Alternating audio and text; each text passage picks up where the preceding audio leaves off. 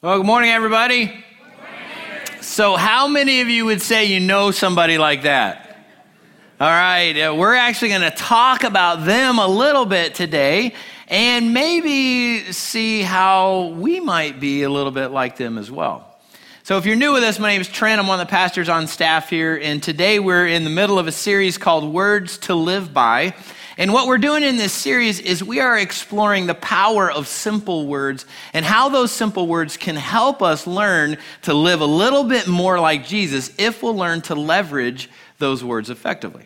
So in this series, we've looked at words like no, we've looked at the word yes, we've looked at the word help. Last week, we looked at the word thanks. And today, we're going to look at one of the most countercultural words that we face today.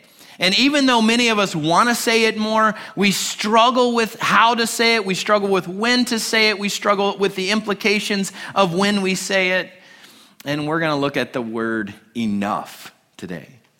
We're going to look at it in the context of saying, I have enough. I have enough money, I have enough power, I have enough popularity, I have enough, whatever it is that you think that you need to have more of. We're going to look at it in the context today of saying, I have enough. Now, one of the reasons this word is so countercultural is because many of us don't believe that it's true. Many of us don't believe that we have enough. And that keeps us on that treadmill of constantly looking for more, constantly trying to strive for more stuff, more power, more money, more prestige, more positions, more whatever, again, that we think that we measure our lives by, and it keeps us on this like crazy cycle that leads to some really bad consequences. So if we stay on that treadmill too much, it can lead to stress, can lead to burnout, can lead to health issues, relationship issues, addiction. It can even lead to death. And you might think, well, that seems a little extreme. But if you will, for just a moment, consider a goldfish. How many of you have ever fed a goldfish too much? Anybody ever fed a goldfish too much? All right, so what happened when you fed that goldfish too much? It died. Yeah, it died. Now, when you sprinkled all of that food in abundance, you would think that your goldfish would look up into the skies and say, my master has opened the windows of heaven for me and has showered such blessing on my life. I now have more than enough. And if I just eat a little bit every day and I just ration this out, I'll have enough for a week or a month or who knows, maybe even more. But no, your goldfish, my goldfish did not do that. Our goldfish said, this is great, I'm going to eat it all now. And they died because there was always something more to eat. Now, I know we are way smarter than goldfish, right? Right? We think so. Maybe. We're not so sure. There's a research specialist from Cornell University by the name of Brian Wansink. And he did some studies to compare us to goldfish. Not really to compare us to goldfish, but he did some food studies to see if people know when to say enough. And what he did with this experiment was he went into several restaurants that allowed him to come in, restaurants that serve soup, and he created what he called a bottomless bowl of soup. Now, if you're thinking, well, that sounds like something at Panera or something I would eat at Chili's, they probably stole the idea from him. So he designed a bowl that could be refilled while people were eating it. And they didn't know it was being refilled. And so they would eat and eat and eat and eat, and it would go down and down and down, and he would just slowly refill it, just to see when do they know when it's time to say enough.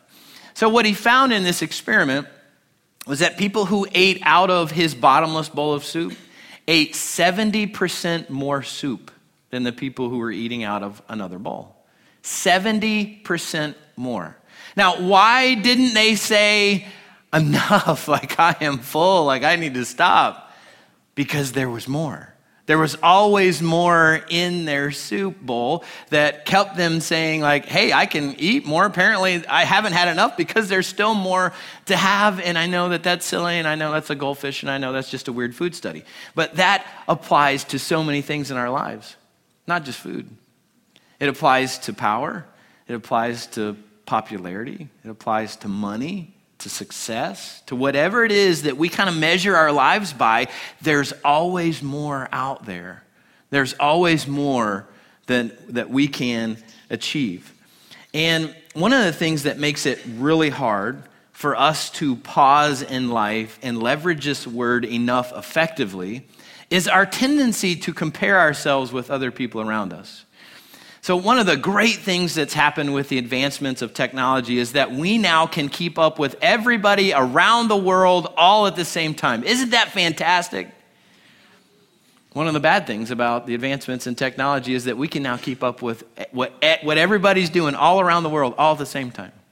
And as we look at them, as we look at Facebook, as we look at social media, whatever social media platform you use, we have this tendency of comparing ourselves with everybody else and everything they have and what we don't have. And we start feeling worse about ourselves and thinking, like, I got to get a better job. Like, I got to get a promotion. I've got to take better vacations. I got to get a better house. I got to drive a nicer car. I mean, look at what they have. Look at what they just got. Look where they just went. And when we have that mentality, we stay on this treadmill of never enough because there's always more to get out there. Anybody been to Disney or Universal Studios or anything like that recently? Okay, a number of you have. So this past year, my wife and I took our kids. And we thought, our kids have never been to Disney, so let's take them to Disney. And, everybody else is going to Disney, so let's go to Disney too. I mean, it looks like they're having fun, so let's go have some fun. So we get down there, and we spent way more money than we should in the parking lot. It's how much to park? Like, are you sure? Like, it's just going to sit here. So anyway, we paid at the gate. We went and had lunch. Paid a little bit more for lunch than I was expecting. I took out a small loan and had some crappy lunch. And then we stood in this really long line, like an hour and a half for a ride that was going to be 5 minutes. And it was in the afternoon and it was hot and we're sweating. And we're all dying. We're all moaning and groaning. Like, what are we doing here? And I'm thinking, have we lost our minds? Like, this is just crazy. And then I snapped out of it and said, no, we have spent good money to be here. We are going to get every ounce of fun out of this place that we can. So kids, wipe that frown off your face and that sweat off your head. And I'm going to take a picture. We're going to put it on social media and show everybody else what great fun we're having here today. So smile. So when we get caught up in comparing ourselves with other people, we often do some crazy things to try to feel like we have enough. And there always seems to be just a little bit more out there. But here's a question. How much is enough? How much is enough? How much is enough money, power, control? Whatever, again, it is that you measure your life by, how much is enough? Often what we say to ourselves is, if I just had a little bit more, then I would have enough. If I just got that little promotion or that little raise or that little whatever, if I just had a little bit more, then I would have enough. And when we get that little bit more, what do we say? If I just got a little bit more, it would be enough. I would have enough. And so we, again, stay on that treadmill where enough seems to be just outside of our reach. It's close. Some of us can see it. Like, I can just see enough when I retire. I'll have enough. And we get there and we're like, oh man, I don't exactly have what I was thinking I would have. So when we do that, we stay again on that treadmill where it's just out of our reach. Listen to what Jesus says about this in Luke chapter 12. Luke chapter 12, Jesus addresses this issue of enough and actually does some amazing teaching about it. Verse 13, Jesus has a crowd of people around him, which is very common for Jesus.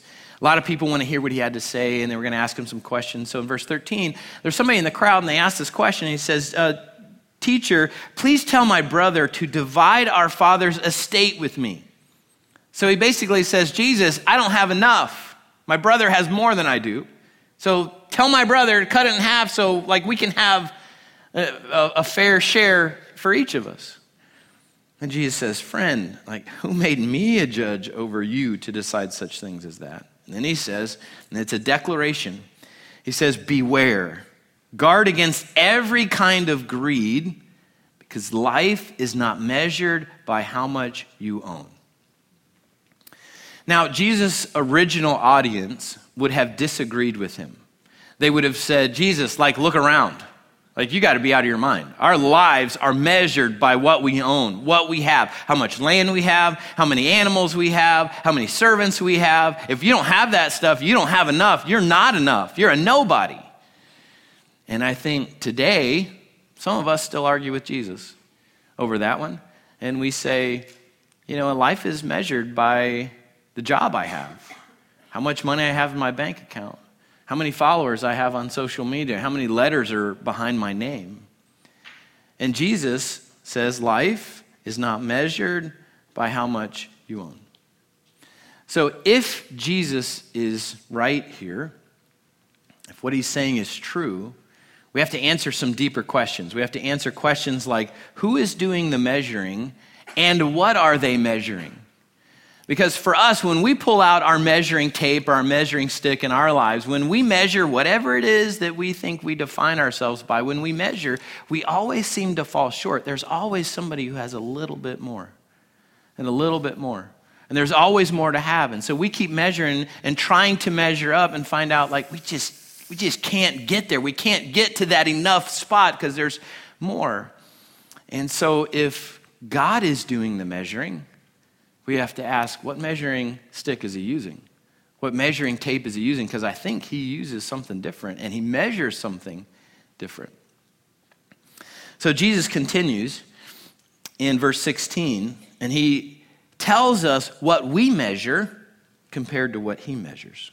He tells a story. Verse 16, the story goes like this. A rich man had a fertile farm that produced fine crops. He said to himself, what should I do? I don't have room for all my crops. Then he said, I know, I'll tear down my barns and build bigger ones. Then I'll have room enough to store all of my wheat and other goods. And to that, most of us would say, well, that sounds like a good idea. Like if you've got an abundance of stuff, put it in storage somewhere. You know, find a storage unit. You can fill that thing up. When that's full, put it in another storage unit. Verse 19, this guy says, then I'll sit back and say to myself, my friend, you have enough stored away for years to come. Now, take it easy, eat, drink, and be merry. But God said to him, you fool, you will die this very night. Then, who will get everything you worked for? Verse 21, Jesus summarizes what we measure and what he measures. And he says this. He says, yes, a person is a fool to store up earthly wealth, but not have a rich relationship with God. In verse 22, he turned to his disciples and said, that is why I tell you not to worry about everyday life, whether you have enough food to eat or enough clothes to wear, for life is more than food, and your body more than clothing. Look at the ravens. They don't plant or harvest or store food in barns, for God feeds them. And you are far more valuable to him than any birds. And I think with that statement right there, I think Jesus touches on one of the core struggles that we have with the word enough. I think some of us, could be many of us, struggle to say the word enough because we don't feel like we are enough. We have a hard time saying, enough. I'm not chasing that stuff anymore because we don't feel like we're enough. Like we're not good enough parents, maybe, not good enough spouses, maybe not good enough employees, maybe not good enough leaders, maybe not good enough students or athletes or whatever. Whatever it is that we kind of measure, we look around us, there's always somebody that's a little bit better than us, and we kind of secretly feel like, I'm just not enough. I know somebody who many of us would define as a very successful person. By everything we measure, this person is successful. Did very well in high school, did very well in college, has led their own business, and it's become a very profitable business, which has led to very nice homes in very nice communities, very nice cars, very nice vacations. In a moment of vulnerability, this person told me what drives them. This person said, listen, like every day I wake up and I'm driven by this little voice in my head that I hear every day. It's my dad's voice. And every day I hear my dad saying, you're not enough. You're never going to amount to anything. Like you're not going to be anybody. You're just not enough. And so every day this person wakes up and they are driven to excel in life because they are trying to prove their dad wrong. And you might be in that spot today. It may not be your dad, maybe some other person, may just be your own voice in your head that tells you there's more, there's always more. And so enough is just always a little bit out of your reach. And so Jesus tells his disciples, and he tells us, again, he says, don't worry about everyday life. Whether you have enough food to eat or enough clothes to wear, for life is more than food in your body, more than clothing. Look at the ravens. They don't plant or harvest or store food in barns, for God feeds them, and you are far more valuable to him than any birds. So you are far more valuable to God than anything. And I don't know if you've ever heard that before. I don't know if you've ever realized that, but you are far more valuable to God than anything. That's why Jesus left the splendor of heaven to come to earth, to die a horrible death so that you could have the opportunity to have eternal life, so that you could live forever. And you don't have to spend any more time trying to prove your worth to yourself, to somebody else, or to God, because Jesus proved that over 2,000 years ago with his death, burial, and resurrection. Your life is not measured by the stuff that you own. Your life is measured by your relationship with God. Again, Jesus said, a person's a fool to store up earthly wealth, but not have a rich relationship with God. So this morning, let me ask kind of a probing question. How's your relationship with God doing? Like, how are you doing in that relationship? For some of you this morning, you might say, you know what, I'm not doing real well because I don't really have a relationship with him. I'm not sure that I believe in him. Others might say, you know what, my relationship with God's not doing so great. I'm mad at him, something he hasn't done in my life. Or I've kind of distanced myself from him, just kind of life's gotten busy. Others of you might say, you know what, I have a strong relationship with God, a close relationship with God, where I talk with him every day. And if you're in that spot, that's what God wants for all of us. That regular relationship where we have a conversation, an interaction with him that grows on a daily, if not moment by moment basis. And that's what God wants for us. And we get to that kind of relationship with God by starting a relationship with him. So listen to how the Apostle Paul recommends we do that. In Romans 3:23, Paul says, people are made right with God, not by keeping up with a bunch of religious rules and regulations, not by memorizing a bunch of Bible verses, not by showing up at church in the right church attire, but by placing our faith in Jesus Christ. And this is true for, what's that next word? Everyone. Who does this apply to? Everyone. This applies to everyone who believes, no matter who we are. I love the declaration that makes for us. No matter who we are, it doesn't matter who you are. It doesn't matter what you've done or what you haven't done. It doesn't matter what you've achieved or haven't achieved. It doesn't matter how long you've come to church. It doesn't matter if this is the first day you've come to church in your life. It doesn't matter how much of the Bible you know or don't know. None of that matters. What matters is that you believe that Jesus died so you can live. Verse 23 tells us why this is so important. Verse 23 says, for everyone has sinned. How many people? Yeah, that includes all of us. Everyone, except Jesus, has sinned. We all fall short of God's glorious standard. So when we pull out our measuring tape, trying to earn a relationship with God, thinking I'm going to get there by being good, good behavior, good attendance, good memory verses, whatever it is that we try to use our measurement to get in a right relationship with God, it always falls short. Always. It's never enough. And then verse 24 says, yet God. So yet God, when we couldn't do it, when we couldn't measure up, yet God stepped in and with undeserved kindness declares that we are righteous. How could he declare us righteous? Through Jesus. He did this through Christ Jesus when he freed us from the penalty of our sins. For God presented Jesus as the sacrifice for sin, and people are made right with God when they believe that Jesus sacrificed his life, shedding his blood. So when our measuring tape wouldn't reach far enough, Jesus said, I got this. And he stepped in and filled the gap so that we could be called righteous. Those who put our faith and trust in not what we have done, but what Jesus has done. One of the things I've discovered in my years of being a pastor is that there are many people that desire a relationship with God. They just don't know how to start it. They don't know how to begin that relationship. And so this morning, I'm going to guide you through how to do that. And there might be a few people here who've never started that relationship. And I'm going to show you how to do that. And it centers around a conversation with God. We call that prayer. Sometimes we make prayer a little bit more mystical than I think it needs to be. And it's really a conversation where we learn to speak to God and we learn to listen to him. And so as we start a relationship with God, it starts with a declaration where we say something along these lines, not these specific words, but something along these lines where we say, I admit that I've fallen short of your glorious standard.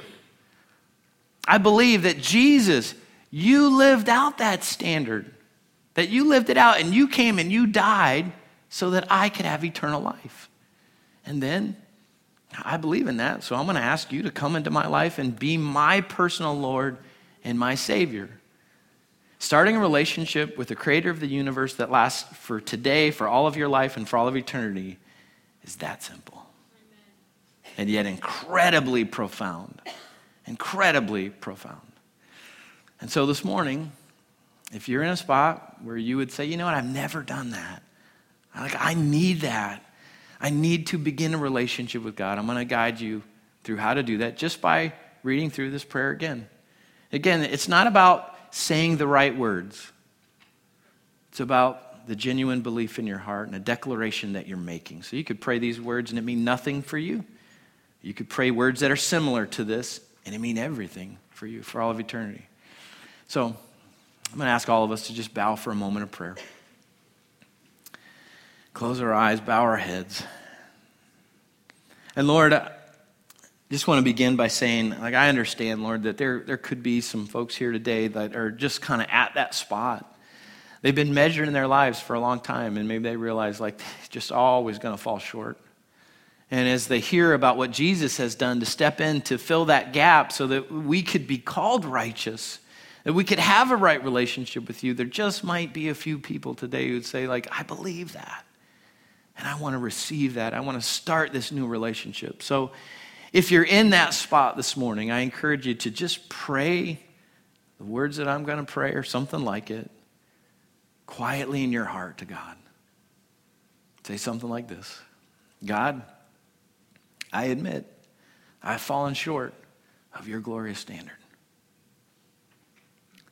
And I believe Jesus came to die so that I can live. And today, I ask you to come into my life and be my personal Lord and Savior. And I commit to follow you the rest of my days. Now, I'm going to ask for all of us to keep our heads bowed and our eyes still closed. And I'd like to ask if you're in that spot where you have prayed that prayer for the first time in your life today, I'm going to ask you to be courageous and just raise your hand highly so that I can see it. So I can celebrate that with you. Just hold it up high. I see one over here to my right. Yep, I see two to my right. I see three. I see another one in the middle. Yep. Anybody else? Anybody else? Don't want to let anybody out. Leave anybody out. Okay. Thank you. You can put your hands back down. I saw at least 3 that have done that. So let's end that time of prayer. God, when somebody makes that declaration, Scripture says, you throw a party in heaven. So there's a party going on right now in heaven because these 3 folks have said, like, I'm in, I want that, I want a relationship with you. So Lord, I just pray for these folks. I pray that you would grow them in this new relationship. I pray that they would get well grounded in how to have this rich relationship with you that can last not just their lifetime, but for all of eternity. In Jesus' powerful name we pray this. Amen. So there were at least 3 that raised their hand and said, I'm in. I want that. Would you help me celebrate that this morning?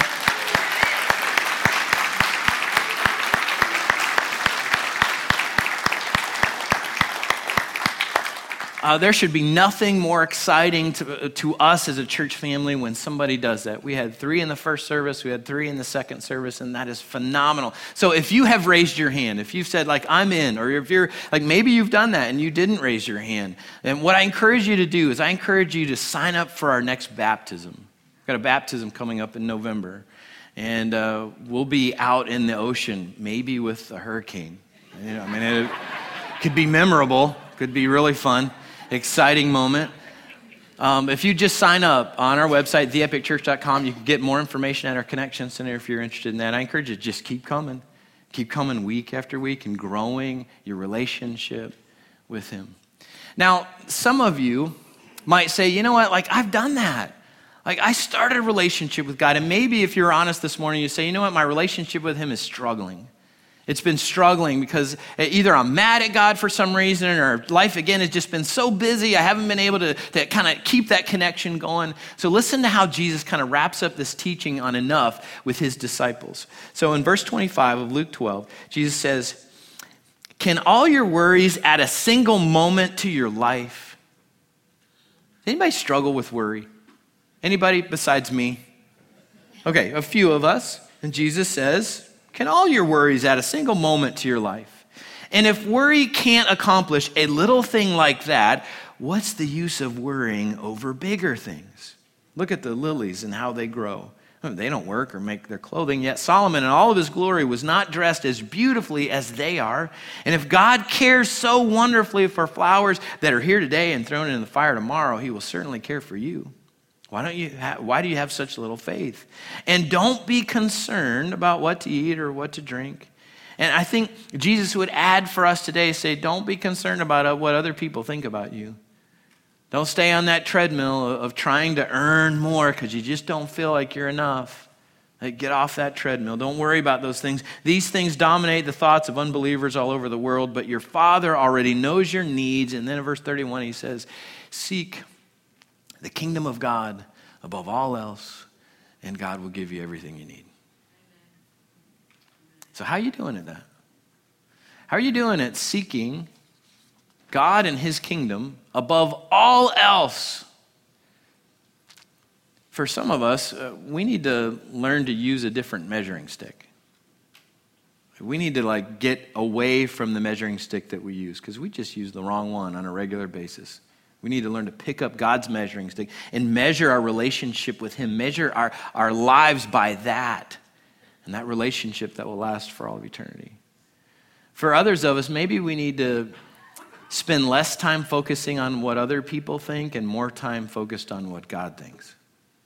And maybe that means getting our Bibles out and spending a little bit more time reading God's thoughts captured in print for us. There are so many verses in Scripture about what God thinks about us, and we don't have that information because many of us just don't spend the time to read it. So maybe some of us just need to commit, I got to spend more time reading, or maybe you got to spend more time talking and listening to God, this thing called prayer. Some people have a real struggle with the talking part. What do I say to God? I'm not so sure. I don't tend to have that problem. I have a problem listening to God. I typically don't have a problem saying stuff. I say way too much. And God often says, could you just zip it for just a minute? There's something I want to tell you. And so I got to learn to be still and listen. For others of us, maybe what we need to do is learn how to serve more. You know, one of the reasons I love to go on our international mission trips to Guatemala or Ukraine is when I go on these trips, like, God just blows my mind, puts everything back into perspective. I get so wound so tight of things I think are important or I'm not getting enough of or pursuing, and then I go on a trip like that, and God just kind of puts everything back into perspective, and I often feel like I received way more than I gave when I go on a trip like that. And then I come home and I'm like, man, where else can I give? Who else can I serve? What else can I do? Because I have so much. I got to learn how to share this with other people. So what might you need to do? Maybe the thing that some of us need to learn how to do is to just learn how to say enough. Like enough. Like I'm not running on that treadmill anymore. I'm not measuring my life by what everybody else measures their life by. I'm not doing that anymore. So enough's enough. Maybe when you're at work next and you find yourself caught on that treadmill again, maybe just shout out from your cubicle, enough! And if everybody's like, what are you doing? Like, I'm just following up, like the bald pastor at Epic gave me some homework and I'm just practicing. So maybe we got to learn how to say enough. So what I'd like you to do this morning with me is I'd like us to say together our bottom line thought for today. And I think this bottom line thought, if we'll hold on to this, like learn this, memorize this, I think it can help us when we get caught up in that treadmill. Here's our bottom line thought. It's going to come up on the screen. So bottom line thought is this. I have enough because God says I am enough. I have enough because God says I am enough. So if we hold on to that, can you imagine how that'll change how we live and what we pursue and what we're trying to reach out for? I have enough because God says I am enough. All right, so let's say this together out loud. And I'd like you to say it with a little bit of passion. And it's a little bit lengthy for us to all say together, so this might be a little clunky here, but it's all going to be good. All right, so let's practice together. On the count of 3. Ready? 1, 2, 3. I have enough because God says I am enough. Way to go. So hold on to that one. And I hope that you'll focus on that, maybe memorize that little statement. Focus on that, on those moments where you just don't feel like you have enough or you are enough. Take a look at this closing music video, and then I'm going to close this out in prayer.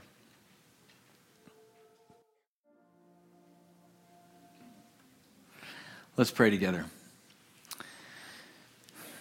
Lord, many of us struggle with saying the word enough. It's kind of secretly at the core of who we are. We struggle with whether we are enough. Lord, I'm so grateful for the lesson that you've taught us this morning, that Jesus, you reminded us that we are way more valuable to you than anything. Way more valuable. We can step off that treadmill of never having enough because you say we are enough. I pray that we would live in that reality this week. I pray that as we go throughout the week, as we go throughout this month, Lord, in those moments when we're tempted to step back on that treadmill, or we're tempted to measure our life by something that you don't use, that we will just pause and say, I have enough. Because God says, I am enough. And Lord, I pray for the 6 people this morning, our first service, our second service, that have said, I want that relationship, who've started that relationship. Lord, I pray that you would grow them. I pray that they would come back week after week and they would grow their roots deeply in this relationship that they now have with you that will transform them today and for all of eternity. I pray that we as a church family would be a great resource to them as well. In Jesus' powerful name, we pray all these things. Amen. Thanks for being here, everybody. Have a great rest of your day. And if you go out to lunch, make sure you're not eating out of a bottomless bowl of soup. We'll see you.